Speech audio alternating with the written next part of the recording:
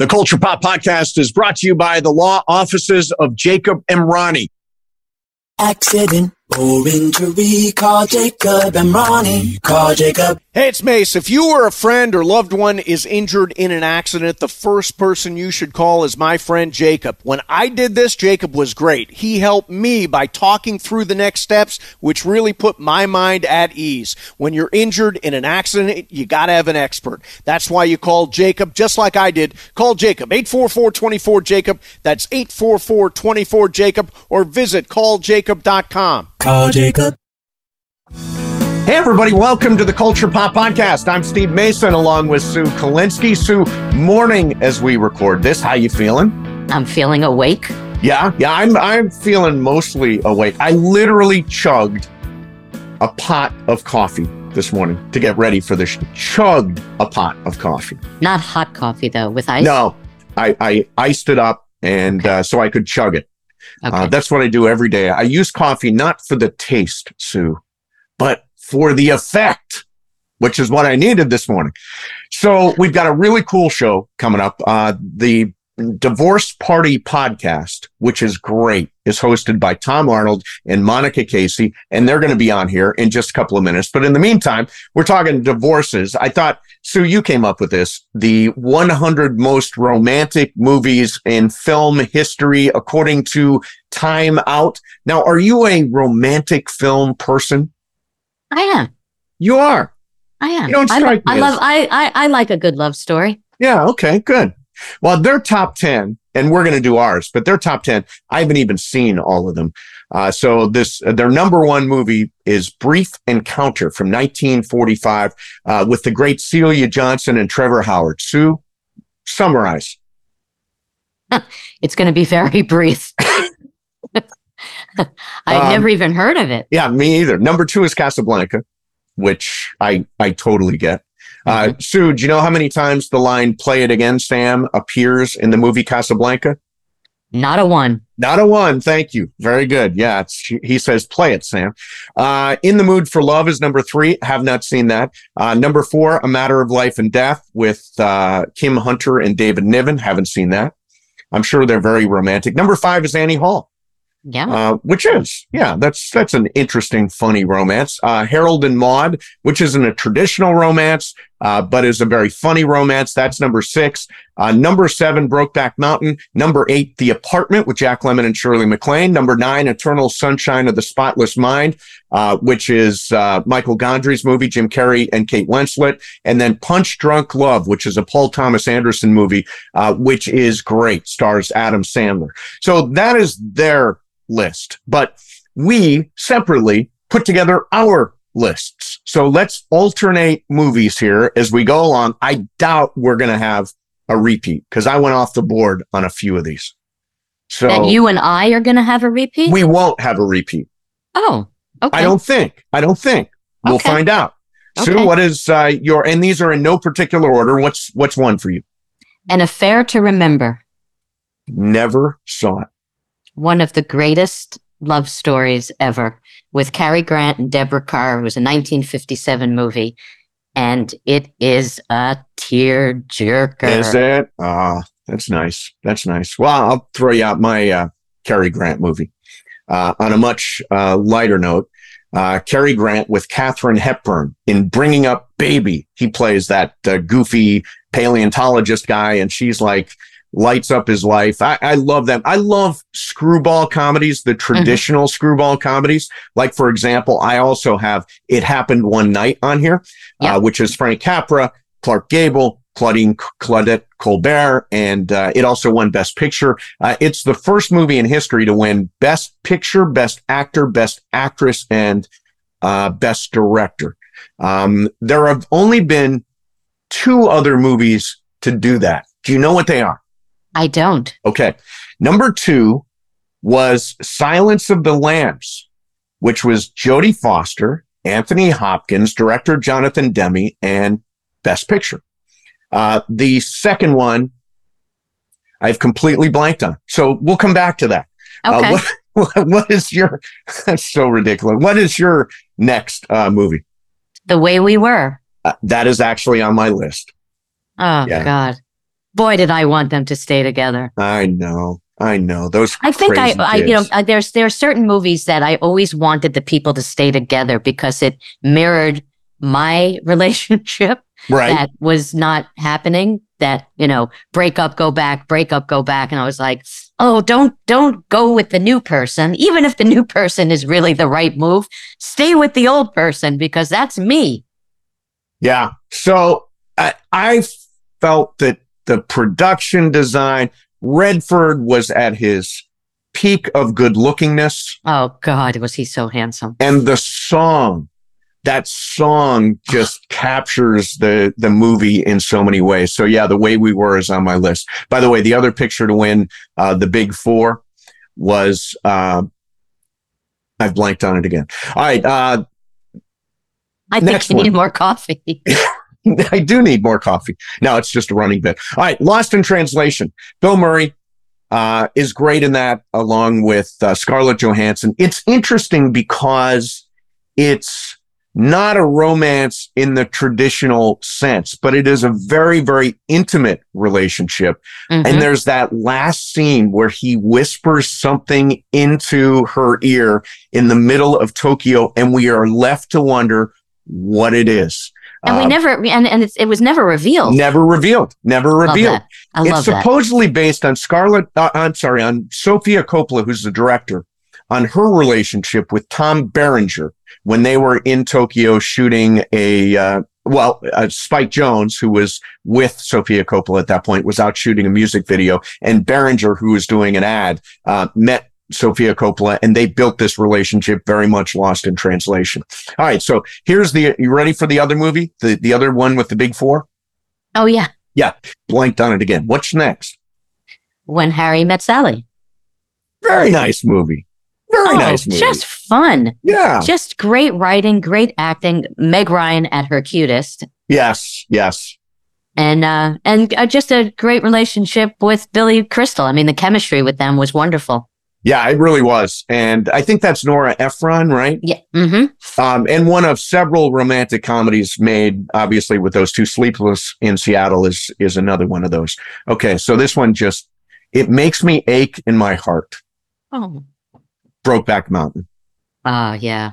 Now, I remember seeing that movie. And here's the thing, as a gay guy and as somebody who didn't come out till he was 28 years old, I know that feeling of wanting and aching with love when it can't go any further. And that movie, at the end, the putting on of the jacket, all that's so moving. Ang Lee movie. By the way, as a side note, it did like $100 bajillion at my theaters out in Palm Springs, as you can imagine. Yes. As you can imagine. Mm-hmm. But that one's on my list. Summer of 42. See, I don't know that movie. I've heard of it, but I've never seen it. Is that Ryan O'Neal? No, it's Jennifer O'Neal. Jennifer, I knew there was an O'Neal involved in this project. Eugene O'Neal. Yes. It would have been 4 hours long if it was Eugene. It was a coming of age, and just the time period, and she was so gorgeous, and the young teens. There were 3 young teens, and I don't remember. Hermie was the character, the lead guy. Right. And it's just this infatuation with an older woman. And it was just, I asked Tom last night, what was your favorite romantic movie? And I thought he was going to say, what are you talking about? I don't have a favorite romantic movie. Right. And he immediately said Summer of 42. Oh, really? Yeah. He said every guy growing up, that was their favorite film because she was so hot. Yeah. And to be a teenager and have sex with an older woman, oh my God. It's crazy. Yeah. All right. Let's see. Okay. This is one of mine. Dirty Dancing. Oh, okay. Nobody puts baby in the corner. Come on. It gets quoted all the time. It's got the song, I've had the time of my, and then the lift where Patrick Swayze lifts her up above and where was that? That was like was at like one of those like like not the Cats. Is it the Catskills? Well, it was like a bungalow colony kind of, yeah. It was in the Catskills. Yeah. By the way, only 3 movies in history have won the big 4 awards. I'll tell you what they are coming up. Sue, what's next for you? West Side Story, the original. The original. I thought the new one was great too, but the new one was the new one was great. But yeah, I had a girl crush on Natalie Wood. Oh. And Richard Beamer was so handsome, and even George Shakiris. I mean, everything, the staging, the music. And I was a kid. I was in elementary school when that came out. Right. And that was probably my first romantic film that I had seen. Yeah, I'll say this. The one thing that always bothered me about that movie is that Natalie Wood didn't sing. Yeah, I know. I mean, she was beautiful, just a beautiful, beautiful woman. I mean, unbelievable, but didn't sing. And so I kind of held that against the movie all these years because, you know, all these years. Yeah. Since 1950, what was it? Wow. 59 or 61? Let it go, Steve. Like let it go. Yeah, no, I really should. All right. Let me see. I got one more. The Notebook. One more? I thought you have 10. Oh, I didn't do, I've got a few more. Okay. The Notebook, Ryan Gosling, Rachel McAdams, and then the late version of their lives with James Garner and Jenna Rollins, which really, really makes the movie for me. I love The Notebook. It's a little bit cheesy, but I don't mind a good, big, over-the-top, histrionic romance movie. That was my next one. Was it? There you go. And that's the first time I saw Ryan Gosling, who I fell madly in love with. And were they dating during the shoot of that, or did they become a couple after? I didn't even realize they were a couple. Oh, they were a couple for years. I missed that memo. Mm-hmm. Yeah. Okay. Great movie, though. My next one after that is The Apartment with Jack Lemmon and Shirley MacLaine. Yeah. And I have seen that movie. It's very funny. I don't think of it as a romance in the traditional sense, but they certainly, do wind up together. Yeah. Absolutely. Okay, my next one is Moulin Rouge. Which I knew that was going to be on your list. Baz Luhrmann. I love that movie. It's so good. Ewan McGregor, Nicole Kidman, and there's that scene when they're on the rooftops and they're singing the sort of montage of songs like "We Can Be Heroes" and stuff. I love that movie. It's a great film. Holds up really well. Saw the Broadway production here in LA at the Pantages.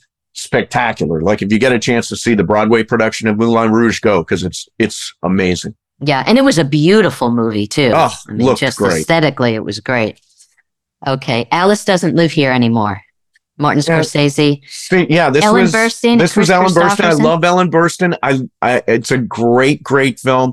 Again, I don't think of it in traditional romantic terms, but it's there. Yeah, well, the topic, really wasn't traditional romantic films. It was romantic films. Yeah. Okay.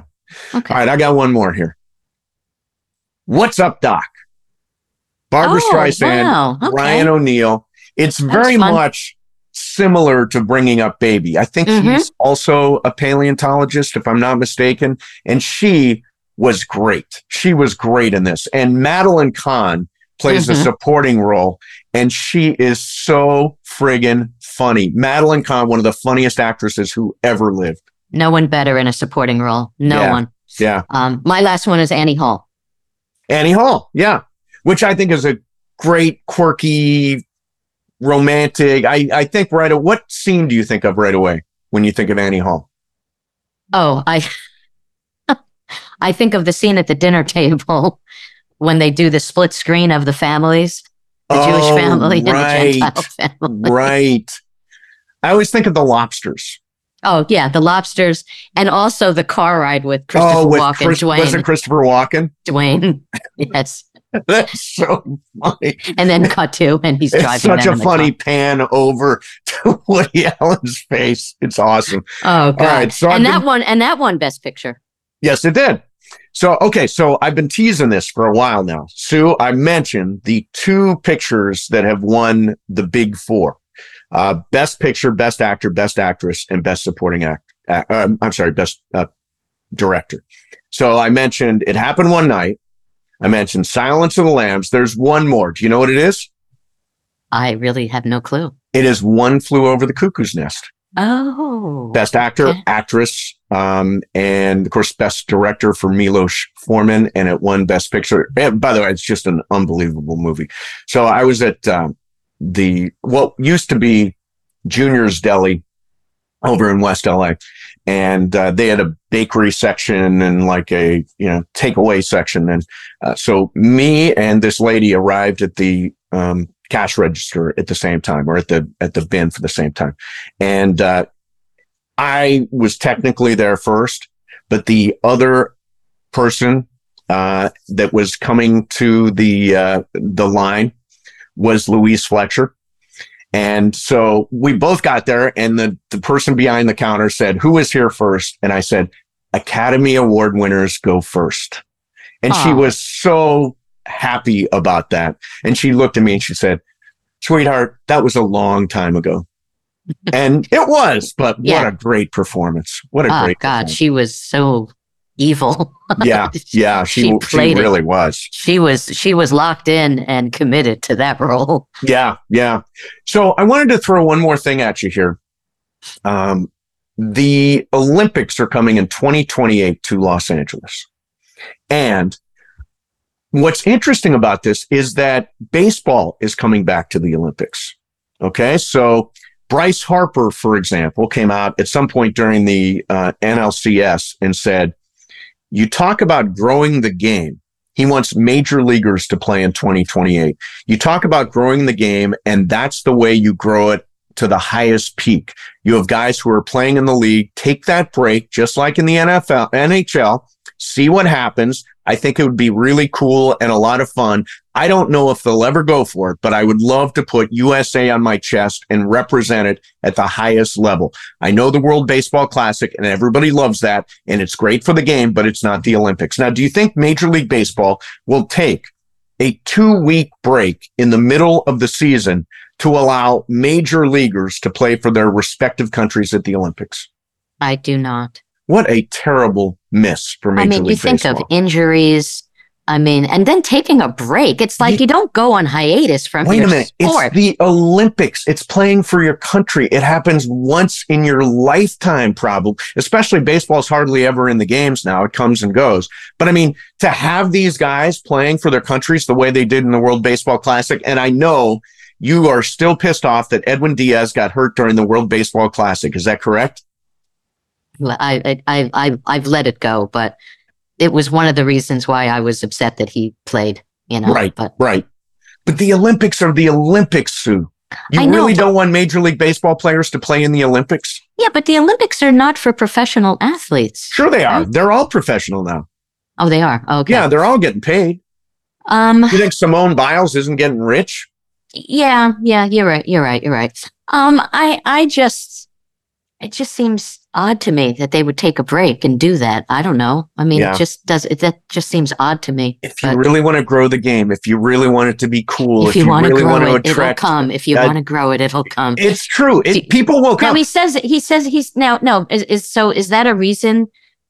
Is his reasoning is that he thinks that more people will be into baseball if it's in the Olympics? Yeah, I think so. I think you grow the game, you grow with a new generation, you make it cool, you put it on national TV. Okay. Well, I want to ask you, with all these new rules that they came up with No. I'm over the pitch clock. I'm fine with it. I'm over certain things. I'm glad you've let that go. I've totally let that go. But I would love to know what the numbers are with all these new rules and the game being shorter now. How many more fans have jumped on the bandwagon to be baseball fans? People who never were into baseball. Do you know? Do you know? Well, I know that attendance at Major League Baseball games this year was up 10%. Okay. So that's a huge number if you think about it. Oh yeah. I would love for baseball to be more popular with the younger generation, It's not just for us, Sue. It's not just for us. It's for the kids. Yeah, it's for the kids. It's like, what's that next generation of baseball fans? And I think the Olympics, by the way, I agree with you. I think Major League Baseball will blow it and they'll say, no, we're not going to shut down. We're not going to. And by the way, people will be really locked into baseball during those 2 weeks of the Olympics, won't they? Nobody's going to watch baseball. Right. Everybody's going to watch the Olympics. So I just think it's a golden opportunity. And I think baseball will miss the opportunity, but maybe. Okay. Since we're talking about baseball, did you see last night's game? Yes. Game? Okay. Yes, I did. Okay. So ninth inning, I believe it was the ninth inning. Was it the ninth inning? Yes. Moreno. Keep in mind, this is going to run in 2 weeks, but go ahead. Oh, okay. So it's the third game of the World Series. Okay, got it. And it's the top of the ninth, and Gabriel Moreno is at the plate, and he could be a little spotty, but he most of the time. I like Gabriel Moreno. He gets the bat on the ball. The bat on the ball. So it's 3-2. Yep. And no, Rangers winning. Yeah, no, Rangers won, but there was a pitch that was so far out of the strike zone, and it was called a ball. No, it was a ball that was called a strike. Okay, got it. So it's 3-2 now. Okay, and it's like, you got to be kidding me. He should have walked. Right. And then he grounded out the next. Right. So who knows what would have happened? Would it have affected the game if he got on base? It was 3-1 at that point. Yeah. We'll never know. But you see the overhead camera, and you see it was not a smidge off. It was really out of the strike zone. Okay. Now, I know that they've been talking about these robo umps. Yeah, Quest Tech is this automated balls and strikes machine. Right. And I have been very against that. I know they do it in the minor leagues. They do. They've been testing it in the minor leagues for a couple of years. And I know that you can't review balls and strikes. Right. But I think in the postseason, especially in the World Series, when a call is so egregious, because you can see how that call was so blown. Sure. Do you think that should change in the World Series in the postseason when the games are so crucial? Well, Sue, you're going to hate this, but I'm in favor of robot umps all the time. Well, okay. I'm leaning more towards it, because more and more every year it gets worse. Yeah, it does. And you're these right. blown calls, it's just, I mean, and at critical moments. Yeah, absolutely. Plus, here's where I've got an issue. Every umpire has a different strike zone. Right. Why not have a uniform strike zone for everybody to know and understand? And when they step to the plate, they know what a strike is. They know that this guy's not got he doesn't call a low strike zone. He doesn't call a high strike zone. It's just the strike zone. The strike zone. Yes. Yeah. Yes. It's like, this is what I hate. And I know this is a crazy analogy, but like when I go to Arco by my house, the gas is cheaper at that Arco than it is at a gas station that is 5 minutes from my house. And it just bothers me so much that these gas stations can make their own prices when, you know what I mean? It's like some some Shell stations, it's like $6.50 a gallon. Right. It just seems so unfair. Okay, so the gas prices, I agree, too high. The strike calls, I agree, many bad ones. So I am in favor of robot umps. I don't know what you want to do about gas. Well, it should be, a law that they can't go up, above a certain price. More expensive neighborhoods.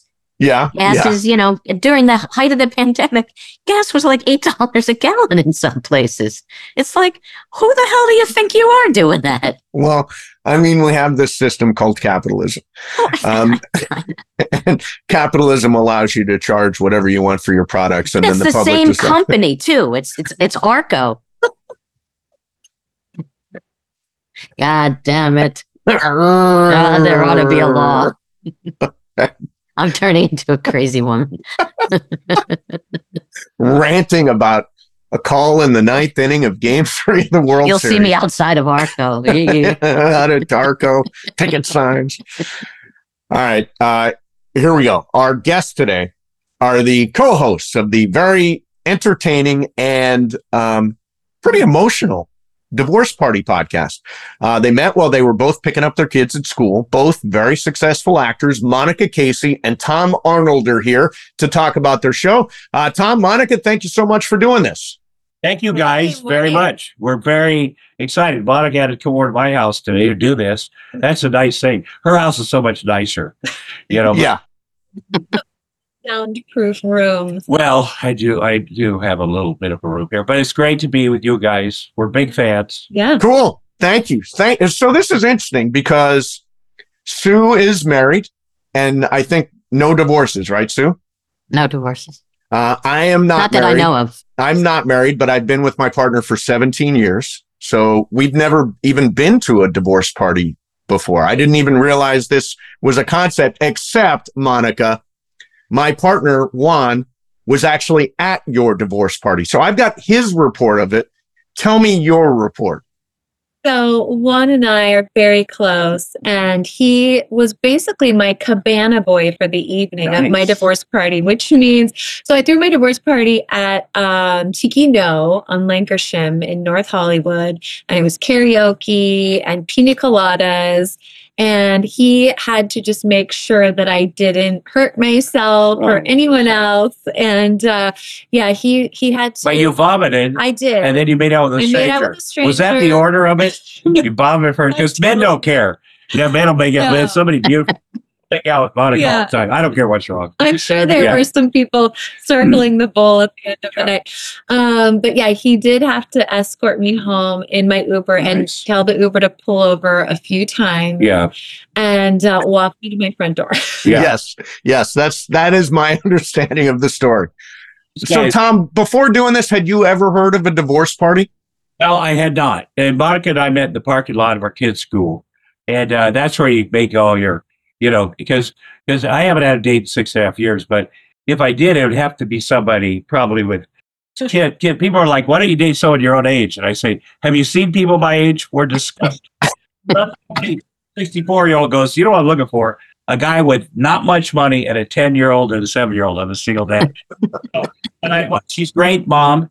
And she was going through a divorce at the time, and we both had that Jeff Lewis thing, and I heard she said something nice about me on the radio. And so we met and had a lunch, and we really talked about, because at the time, her divorce was also sort of public and very, and she's come around the corner since then. But then we started talking about how she was the first person in her group to get a divorce, and I said, well, and people acted funny around her. I said, because they don't want the stink of divorce on them. They think that's their marriage. And so, but then she had the divorce party, and Tom was just like, you did what? That sounds amazing. Yeah. So eventually I'm going to throw Tom a divorce party. Yeah, eventually. So that we can kick off. Well, it's like I'm moving on. Yeah. Because you get marriage, you're all in, and like I say, I've been married 4 times. They failed, but I have married 4 couples. I have performed the ceremony. They're all still together. So I good, but it's like a bar mitzvah or bat mitzvah around here. Yeah, it's a new rite of passage for, maybe not so much middle-aged people, but a lot of people. Yeah. And I took my best friend to Vegas recently to do hers. And we were worried at first that we'd get negative attention because we had sashes that said all this stuff. But people were high-fiving us, and women were giving hugs, going, oh my God, I just went through it. And guys thought it was cool too. I mean, and your buddy, who's I really enjoyed her. She got up and they went to the show. Magic Mike. Magic Mike. And she got a Magic Mike lap dance or gave Magic Mike one. She's amazing. She's a pilot. Yeah. Yeah. So you said that there were things written on sashes. What was on the sashes that people may have taken offense to? So the ex-wife, my friend Kelly, got divorced that fucker. And then one of the girls had a car. One said, I packed his bags. And then mine said, I planned this. And she had like a crown that said DTF, which from Jersey Shore means down to fuck. But, yes. By the way, aside from Jersey Shore, I even know that. Yeah, but so this one really meant divorce that fucker. Yeah, that's amazing. It's amazing, and because I think they did think people will be in Vegas with their other honeymoon or something. That they would shave bridal them. showers, Yeah. especially at Yeah, that they would, time. the bridal shower where they wear the giant penis on their head. And we kept getting pulled up on stage and getting all this attention. And I was like, are we going to get beat up by all the bridal showers when we're trying to walk out of here? But you know what? A lot of people, get divorced. And we had an attorney on yesterday. He said, you got to decide what is broken in your life that only marriage will fit. Only the ceremony of marriage will fix. And, there's really no answer. and there might be for somebody. Maybe it's a religious thing. Maybe they can't have sex till they get married. Maybe there's something like, and so, but since so many marriages don't work out, I think it was 60-some% plus the people that live unhappily because of the kids and whatever. So it's at least 80%. So and marriage is the best game in town.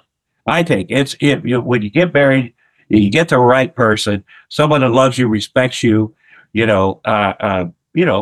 good. I have kids. That's I always wanted a family, and so that was helpful. Yeah. One of the things I was going to jump in here, Sue. One of the things I'm interested in is you talk a lot with people who have experienced divorce, people who've gone through divorce, and some have had divorce parties, some have not. But you're kind of creating a space for people to talk about this, and they talk about really intimate stuff on your show, which I think is a credit to you and your ability to sort of create that safe space for them.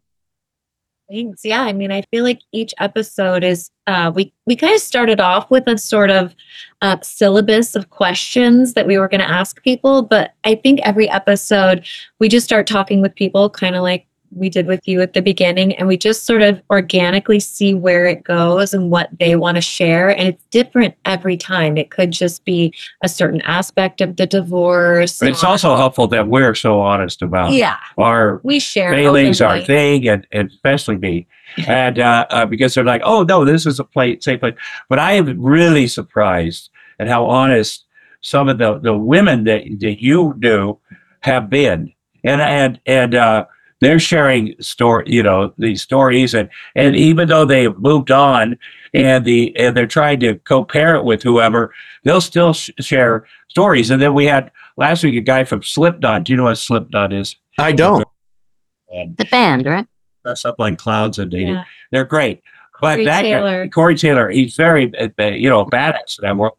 But he shared about his 4 to 8 year toxic marriage, like specifics, this, and how he realized it, and then how it took him a while to get out of it and just start over and start rebuilding his self-esteem. He got he's married to a new person who's completely different, but people be honest. That's why we have therapists and attorneys and this and that, and divorce coaches, which by the way, I never even heard that term when I was going through mine. Yeah. So, what does a divorce coach do? I tell you the best couple. We had a couple that the gay couple that have the fashion. Paul and Patrick. I mean, it was so inspiring because the way they have stuck together, and one filled in what the other one didn't have. It. Their daughter just is in medical school. I mean, you talk about a home run. And these guys, and they talk how they go in court. The one guy was more assertive. And I need to deal with the judge, and I love him. Yeah. And then you need somebody that has your back like that. That's what marriage in the best case should be. What you're saying, a divorce coach. I mean, a divorce coach is a lot like a life coach. And basically they sit down with you and say, what do you want your life to look like, 3-5 years from now? What if you could have the dream scenario of your co-parenting experience or your life, if you don't have kids without, and they really just, I think, kind of keep people accountable and help them regulate their emotions when they're dealing with lawyers and all the things that come up when you're going through it with someone. Well, I have a girlfriend who was married for, I don't know, maybe 15 years or something, and they had 3 kids together. And, they were very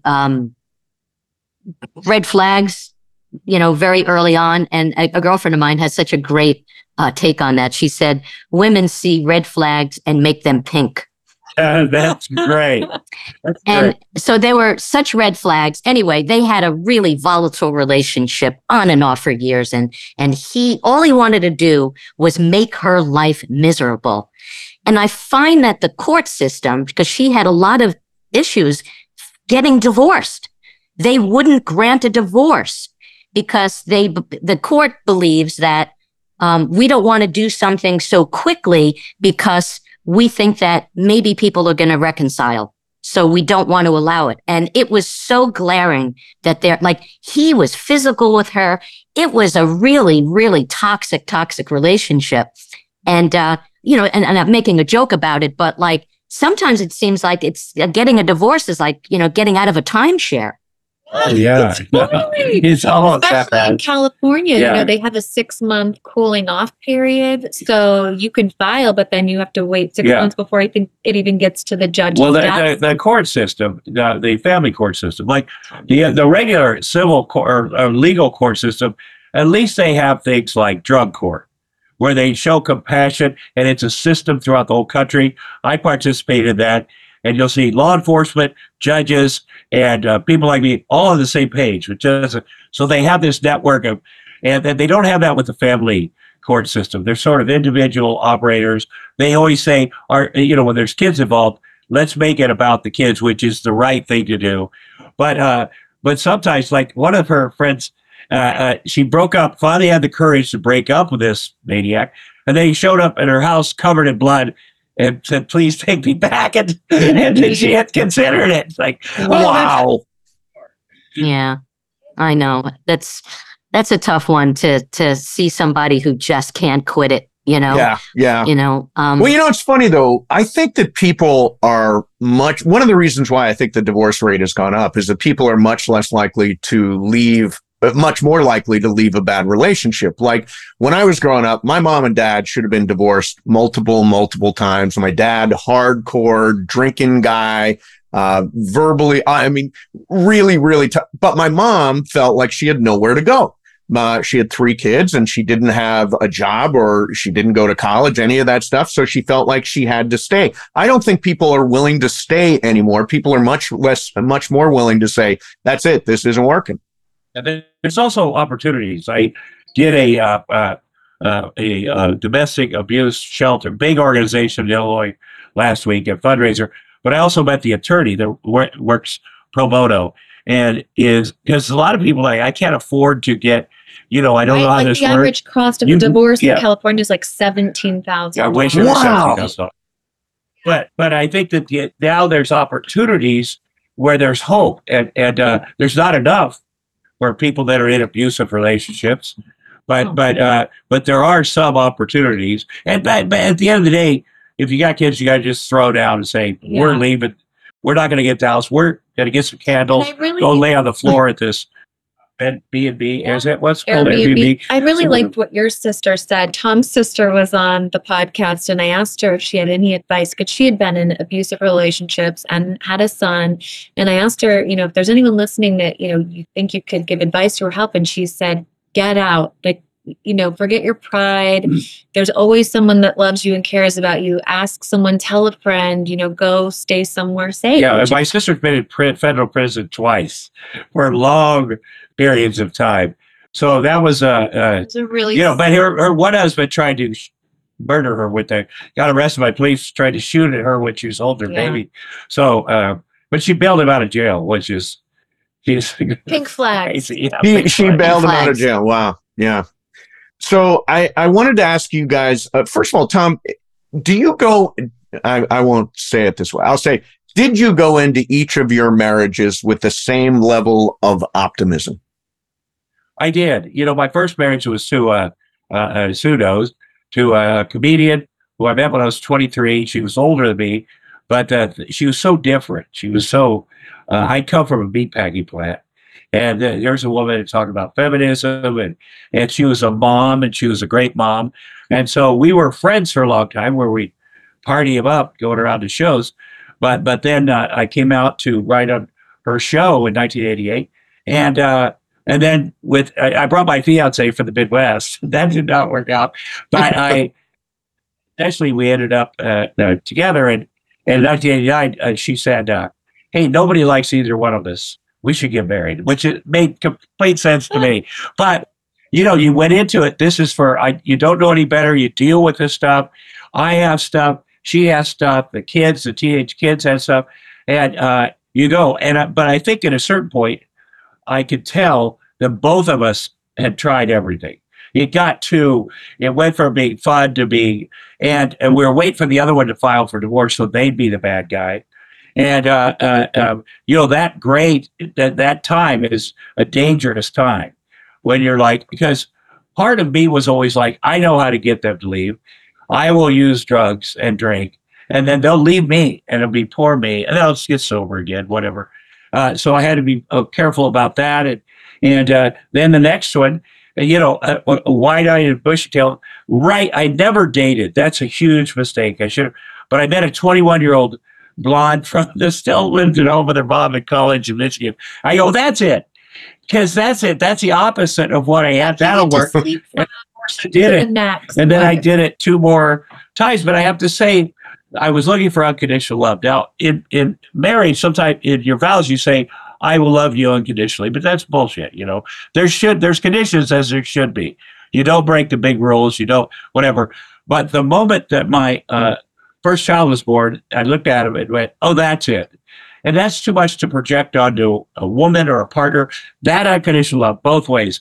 That seems to be the thing I was looking for. It has a lot to do with my childhood. There's a documentary series called The Queen of Meth about my sister. She was the biggest drug dealer in America, but it goes back in our childhood. And that made sense to me. And so I've also, each marriage after it, first you try to, like I can only remember good things with Rose or Julie or Shelby. I'm trying to get there, the last one. But you go, what was my deal? Because you could get divorced 3 times and still go, yeah, those crazy bitches. But you get divorced 4 times, you go, oh, it's me. And so you say, what was going on with me when we decided to do this, and what was my insecurities? And it's a lot of insecurities. And but you do your best for as long as you can, usually about 4 years, and but you got to get out. And it can be, it's not just men abusing women. The emotional abuse, the whatever, the threats, the this, the that, and so. You hopefully, and everybody says shitty stuff once in a while. You yell or say, but if it's a pattern, and then you go back over, you go, oh no, that was always there. That was always there, and I was insecure, and I'm scrambling trying to make but then you reboot in case you ever have another relationship. That's what I think. And I certainly learned a lot. And therapy, you've done a lot. A lot of therapy, still do. I have a support group. I'm a 12-step. Yeah, I have a major support group of guys. A meeting I started 30 years ago in my house, and just in general, and being of service when we can, except it's a fundraiser like Sue was talking about, where Roseanne and I ruined everybody's lives. So you have been married 4 times, you divorced 4 times. Would you get married again? Well, I would say no, but Jim Cameron, who's a buddy of mine, has been married 5 times. And after my 4th, I'm like, dude, I'm never doing it. People, if I did that, got married again, people would make so much fun of me, and people think I'm crazy. He goes, no, you write the end of your story, not those. You decide. So his 5th marriage is wonderful, and I don't know. Again, when you have little kids and you're every day, when the first thing is them, But I think it would be good to show them that I could be in a loving relationship with somebody. They have never seen their mom and I hug. They, my daughter came after, just kind of a miracle of science thing. But I think that's important to do that. And sometimes they'll see movies, and it's really, my daughter's 7. It bothered her a lot at first when I kiss a woman or do something. But now she's like, Daddy, I think you should have a date. And they look at parking lot sometimes, and there are some moms that just killing it. They got kids in 2 different schools and they're killing it. And so we'll see what happens. I started talking to somebody out of town. That's my first thing, talk and, we'll see what happens. Well, I Monica, mean, how about do you go on dating sites? No dates yet, but I met her at one of those Comic-Cons in Tampa, and then she gave me her number, and I thought, should I call her? I don't want to be weirdo. But then I did. I was filming a movie down there. We hoped to get together, but I was on a boat. So, and then I texted her, and then we had a FaceTime, which was good. And she's younger than me, obviously. And she has a 6-year-old and a 3-year-old, single, has her own business at 4x4. But she's also, I'm not used to, like, she, I think She's maybe more forward she, yeah, than I used to. yeah. And that's, Which I think is good for you right now. yeah. Well, I think it's what normal people do. Normal people don't withhold. And so, we've changed pictures of our kids many times, but then once in a while she'll send me another kind of picture. I'm like, that's, I'm going to, because you also, as a celebrity, you don't want to, or whoever, as a man, you don't want to be weirding out on people. But I can see we her. don't need to get canceled yet, Tom. Yeah, I know. Hold off. It's hard. Yeah. You won't get canceled. No, I mean, having a date. Hey, Monica, how about for you coming through this process? You've been through a divorce. You're now back in the single pool. How has this process been for you? I learned. It's funny. We had this really great lawyer, James Sexton, on yesterday, and he said something that is totally I identify with. I've learned so much about myself and what I want, what I don't want, what I like. You learn a lot about who you are, because sometimes when we're younger, we wrap up so much of who we are in another person, or that old statement like "you complete me," like gross, So I don't personally think that you need marriage anymore in this modern world. Kind of like what you're saying about our grandparents. The world was smaller back then. A lot of women didn't work, and you cooked all day and you cleaned all day, and there was really nowhere else. You hooked up with a guy since your divorce, right? Yeah, you were telling me that. I've had my fun. Yeah. But I think that's good. I don't really, I love the idea of being with someone a couple of times a week, and that's enough. And you have your place and they have theirs. I don't agree with, in my personal opinion, like people that sort of like co-merge, like Brady Bunch style with their families. Like, you can wait till your kids go off out of the house. I don't know. So I really love, I guess what I'm saying is I enjoy my independence. I have a really great group of friends and all of my artistic projects and all of that. And it just doesn't make sense. Right. I would do play dates. If I met somebody, and I do judge people like, well, what are the kids' age? What are they? Well, just to go, have that going on, it seems like it'd be helpful. It's not a deal breaker or anything. No, yeah. But also on my self-esteem is low. My life is, you get divorced 4 times and you have a 6.5-year custody battle. Your life becomes, the kids and I have downsized a lot. We never used, we have a cute little place that we rent now and once in a while we'll drive by the Beverly Hills house. Too, I had a very different life than I did, but we were saying how as long as you have your home and your home is with your kids and you're happy and you and also good energy. When I first became a single dad, I was a little nervous. Could I do all the, since the kids are born, I've done everything. And then at one point you go, I know I can do it. I can do all of this. I can do it, and I can get better at it. And the kids know it. And, so it's exciting, but I do think you get a little lazier about, you get more comfortable. Okay, I live alone, just got the kids. I can take my shirt off. they won't be disgusted too bad, and you do start getting, well, this is, and I'll be 65 in March, and I try not to think, well, how old would I be with this happen? Because, I'm a young 64 and a half, but you do get, being by yourself does, it's addictive. It's comfortable. Yeah. So do you think you'll get married again, Monica, or you don't think so? I don't think so. A lot of people, let me tell you what happens. They say that, and then they meet somebody. When they say, we aren't able to have kids, we've tried in vitro, we're giving up, and then they get pregnant. Well, and because the pressure is off. The kids thing is so interesting because I feel like, I don't know about you, but I have a lot of friends that were in that phase of life where they're like, I just really want kids. And the first person they met that also was like, oh, I want kids too. Then they get married thinking, well, that's what you do and have the kids. And then they realize they do not like each other at all. And now they have these kids and now they have to co-parent for the sake of these children. I'm sort of like an advocate to all my single girlfriends that really want kids. I'm like, just save up your money and buy some sperm. Then you get to do it on your own. Nobody else has a say. You know, it really. I give you mine, but it's so low. I have a terrible material. It's like 8. Yeah, it's like, maybe I know you gotta cut it with something. Yeah, you do. You do.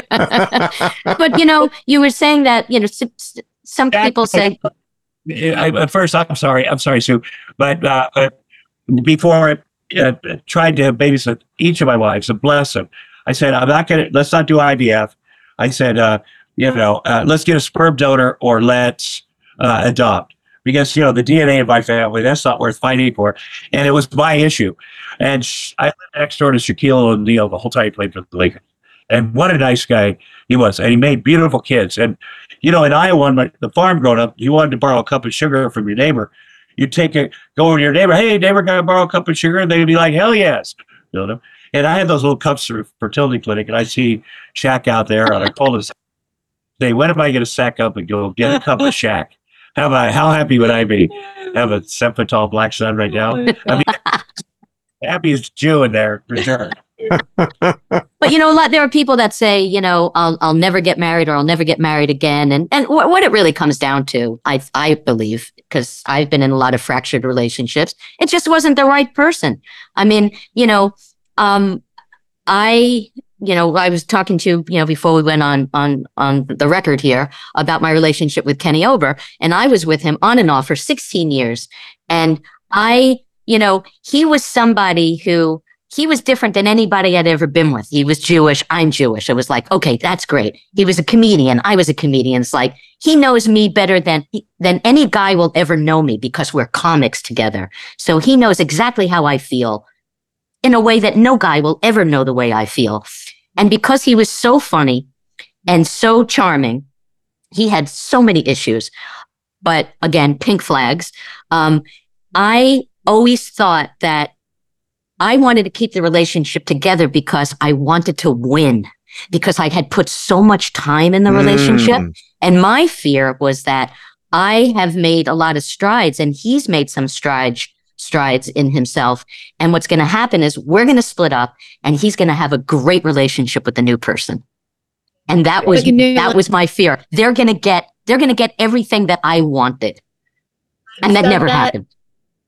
In therapy, and I'll never forget my fabulous therapist saying to me, Monika, honey, no one ever gets a better deal than you got. They're going to get the same thing you got, if not worse. But their expectations are less. Yeah. Like a couple of our friends really started at the bottom with their husbands, they rose them up.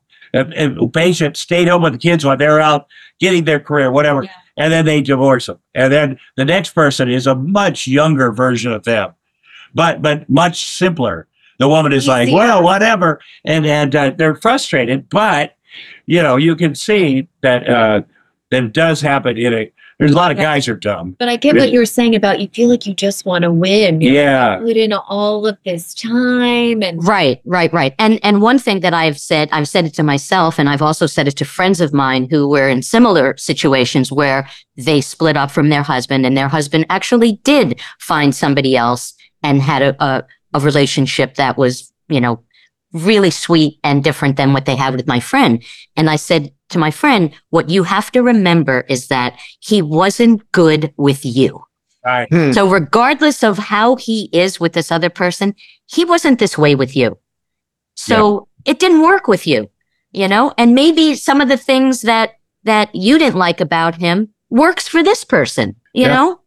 I said before, sometimes you can just bring out the worst in each other. Yeah. You really or what? Maybe you just have chemistry in bed, but everything else is terrible. Yeah. I don't even have that, but basically, so you should not be in a relationship where somebody hates you. I know, and I can tell you for one of my marriages, the fourth one, that I was like, one of the reasons I like her is because she has such a biting sense of humor. I mean, she will say just all this stuff about me. She has courage. And then after about 3 months, I realized, oh no, she has no sense of humor. She genuinely just straight up hates me. And then you're like, well, let's work through this. And you spend a couple, 3, 4 years doing that. That, yeah, that's another reason being alone, because there's nobody here hating on me. There's nobody here that I have to, be anything different, and so it is refreshing, and that, it'll take some time. And by the way, Sue, Amnesty International was that charity event that you went to, where Roseanne and I were a-holes and left early. Oh my God. I know. And for Amnesty International. That's like you left a Make-A-Wish Foundation.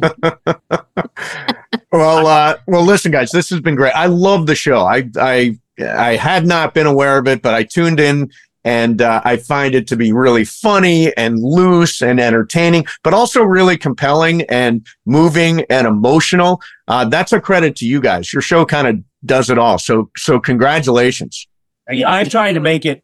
I want to be a better parent. I want to learn how to, you have to have next time. That's true, but how to disengage from stuff, but what can I learn from this experience of people sharing their experience, and I've certainly figured a lot of things out for myself by selfishly listening to people.